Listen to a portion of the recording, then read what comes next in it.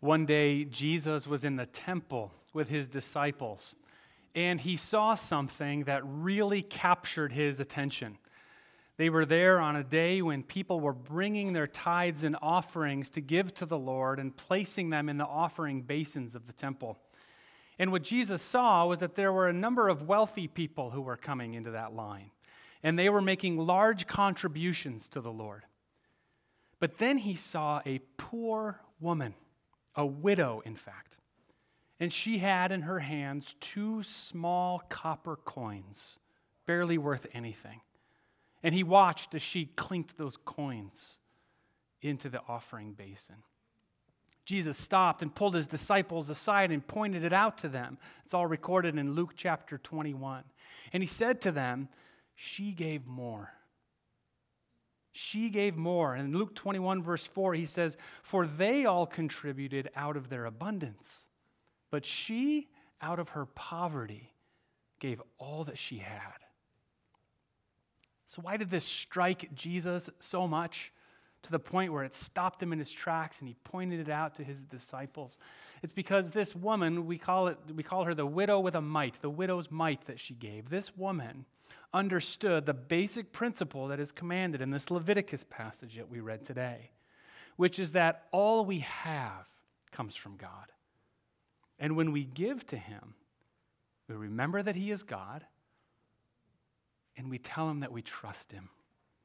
That woman gave the last that she had as a declaration of trust, saying, "God, I trust you to provide for me tomorrow." She understood that all that we have is from God. And when we give to him, we remember that he is God, and we tell him that we trust him with our lives. This is the week 2 now of our 4-week series that we've entitled Generous God, in which we look through the scriptures and are amazed at the generosity of our God. We can look backwards in our lives on the human timeline of history and marvel at all the grace that he's given.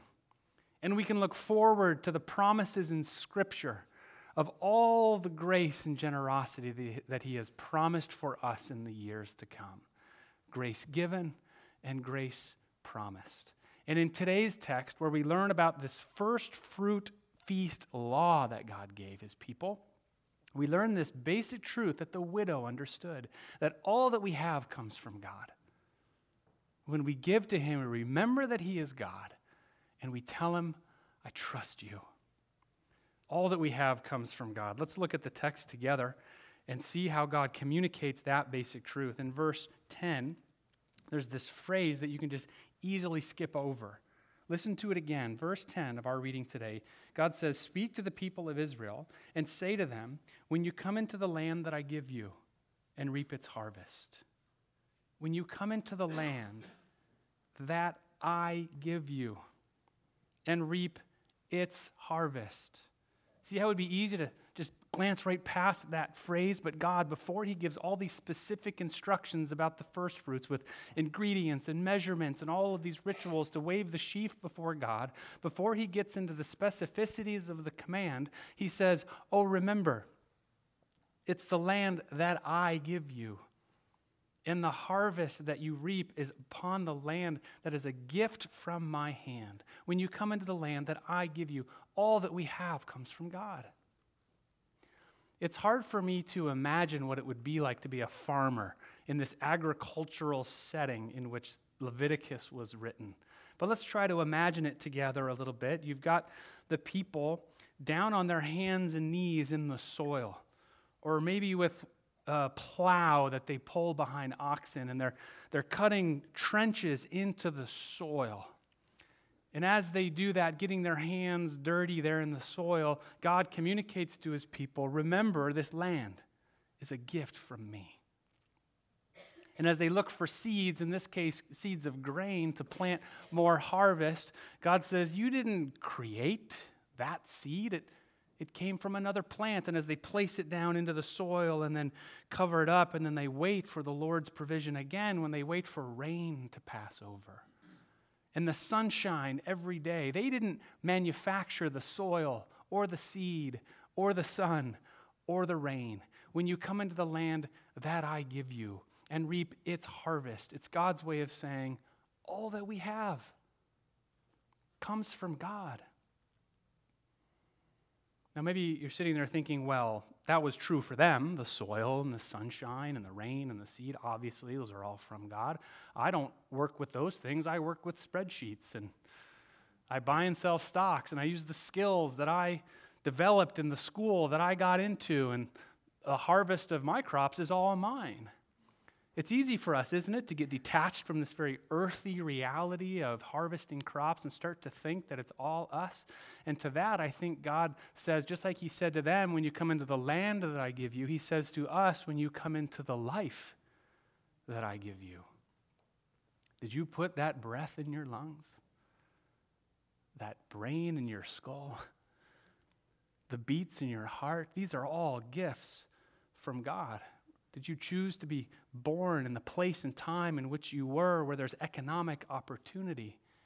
When you come into the life that I give you, all that we have comes from God. The work of our hands, the skills of our mind, it's all from God. He spoke the universe into existence. So that is the first basic truth we see in this passage from Leviticus, that all that we have comes from God. And so when we give back to him, we remember that he is God. Like it says in Psalm 100, know that the Lord, he is God. It is he who made us. We are his. We need to be reminded that he is God and that we are his and that we are the sheep of his pasture. Let's pick up again and halfway through verse 10 with where I left off, with how God communicates that we need to remember that he is God. God says, when you come into the land that I give you and reap its harvest, you shall bring the sheaf of the first fruits of your harvest to the priest, and he shall wave the sheaf before the Lord, so that you may be accepted. On the day after the Sabbath, the priest shall wave it. Now I want you to picture this now. The sheaf of grain is just simply a bundle of the stalks of grain that people had grown there in their harvest. And God says, give the first fruit, when the crops first start coming up, take a bundle of that, give it to the priest, and have him enter into the sanctuary waving it before God. This is a way simply to remember that he is God, that the crops, that the work of their hands, that the things they're about to eat, they're all from him. So they bring the first portion into the temple and wave it before him as if to say, we remembered that you are God, that this came from you, and that we are yours along with it. I don't know about you, but I love the moment in worship here at Stanwich. After the collection plates have gone through the pews, and the ushers come forward during the doxology, holding those baskets. They stand right here and they lift them up before the altar. I love that moment, as if we all put our profits and our first fruits and our proceeds into this basket, and we present it before God, just like that sheaf of grain presented before God in the temple, as if to say, this is all from you, God. I need that. I get to see it 3 times every Sunday. We pastors get to watch that. But that's a good reminder for me, because on Monday through Saturday, Nancy can tell you, I have a relationship with money. It's usually worrying about it. I check the bank app on my phone to make sure the income is greater than the outflow. I earn money, I save money, I spend money, I invest money, but mostly I worry about it. And on Sundays, I get to have a different kind of relationship with money. I get to watch as the ushers present it before God as if to say, I surrender all. I surrender this to you. You are God. You are the giver of everything. I wouldn't have any money. I wouldn't even have breath in my lungs if it wasn't for you, God. So I bring this before you. Does anyone else love that moment? I do. I see some heads nodding. I need that. I need to be reminded. Monday through Saturday, honestly, I can forget that he is God. And by presenting those baskets before the altar, I remember, in the same way that God asked his people to take the first portion, the first fruits of their harvest, and present it before God. We know that all that we have comes from God, and we remember that he is God when we give back to him. So you might be wondering, is that all there is? Does God just want some of his stuff back? Is that why he's doing this? To remind us that he's God, but to get some of it back because he owns it all? Well, no, it's not really for him, is it? He doesn't need any more. He has it all. It's not really for him that he asks us to give our first fruit, our first portion. It's for us as a declaration of trust. Just like that widow in the temple was putting her last portion in the basin, as if to say, God, I trust you with the remainder. God is asking his people to trust him with the remainder of their crops. In verse 14, I don't know if you noticed this like I did. In verse 14, the command is this: you shall eat neither the bread nor the grain, parched or fresh, until this same day, until you have brought the offering to your God. Let's imagine this for a moment. Imagine again, you're a farmer, you've worked so hard, you've planted those seeds in the soil, you've watched the rain come, you've waited for the harvest to come forward, and then you've worked a long work day out there on the farm. And you've harvested those crops. You're probably very hungry. You're probably very thirsty. You're dirty. You're sweaty. You've got it all ready. And God says, don't eat it yet. Don't eat any of it until you bring the first portion into my house. That's kind of a tough ask from God, isn't it? Wouldn't you think God, as a loving father, would look at his children and say, you're so hungry, you've worked so hard on these crops, please eat, eat, eat. But he says, don't eat of it until that priest waves the sheaf before the Lord. God is asking his people to give the first portion as a declaration of trust. He knows we're hungry. He knows we need it, but he's saying, give me the first portion and trust me with the rest. This is so different than the way we normally think. I'll tell you how we normally operate as humans. We don't think of it this way, that it all is from God, and so we would give him the first portion and trust him with the rest. We normally operate with a different principle. I remember when Nancy and I first got engaged 12 or so years ago. It was right around the time when gift registries were getting really popular. You know gift registries, don't you? You get to go online and find the thing that the bride and groom picked, and you get to buy it for them. Well, right around that time, they had started using this really cool new feature where they gave you go into the store, and they gave the bride and groom that little barcode clicker gun, and you just got to walk up and down the aisles clicking the things you want. It was so much fun. And so we went into Crate and Barrel, and we told the first staff person we saw that we were there to do a gift registry. We're newly engaged. And suddenly the manager appeared, and she said, come meet with me in my office. And we went and sat down with her, and she asked us what kind of things we would be registering for. And I remember saying something like, well, we don't need much. You know, we're doing fine. We're just going to get a few things. And she looked at me, and she corrected me. And she said, I remember exactly what she said. She said, oh, no, you need to get the nice stuff. And then she said this exact line. She said, you guys work hard. You deserve nice things. You work hard. You deserve nice things. Isn't that something we think or hear all the time in our culture? This bothered me a lot. I was a seminarian, so I knew everything. You know, I knew all the theology. Thank God he stopped my mouth from retorting. But I'll tell you what I was thinking when she said that. You guys work hard. You deserve nice things. I remember thinking, this is a gift registry. These people are going to be giving us these things as a gift to us. She was somehow equating my hard work, which she just assumed we were hard workers. She somehow equated our hard work with deserving nice stuff, nice things. That's kind of how we operate. It's how we think, isn't it? If we forget that all we have comes from God, and he asks us to give him back a first portion, a first fruit, to acknowledge, to remember that he is God, and to say, we trust you, God. We don't trust our own hard work. We trust you, the giver of every good and perfect gift, the giver of life. So I could end the sermon here. I could show you what it says here in Leviticus, this law, and I could point to it and I could say, now go and do likewise. Bring your first fruit. Give your first portion of your bonus, of your paycheck, of your week. That's what the Sabbath is. It's giving the first portion of your week to God. And I could send you out of the church and send you off into your lives with this law, with this command. And just like Anne taught so well in the children's sermon, we would fail. We would fail at this. Don't we often fail to give God the first portion? Is anyone here, can you raise your hand and say that you have given God 10% of every paycheck you've ever received? Every time money came into your bank account, you brought it right to God. You didn't go buy something first. Has anyone here ever done that? No. So God has given this law that people find very hard to follow. And so what is God communicating here? Is he just saying, do this thing that you're going to fail at doing?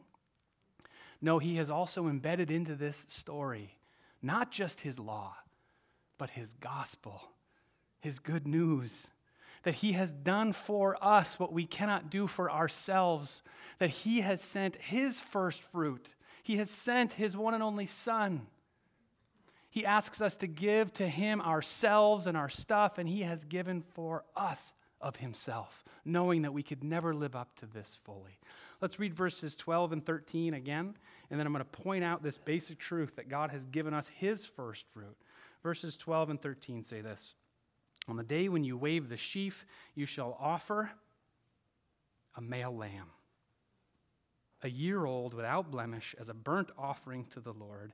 And the grain offering with it shall be 2/10 of an ephah of fine flour mixed with oil, a food offering to the Lord with a pleasing aroma.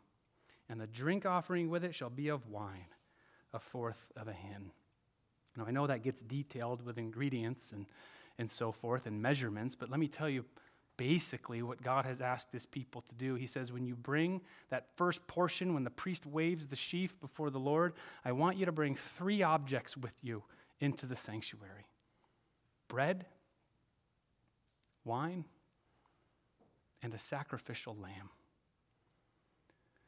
Now, a lot of you in this room have been Christians for a long time, so your imaginations are lighting up right now. You probably see the picture that God is giving, but for anyone here who's new to the faith, let me just say that again and show you how this Leviticus law points to the gospel, it points to Jesus.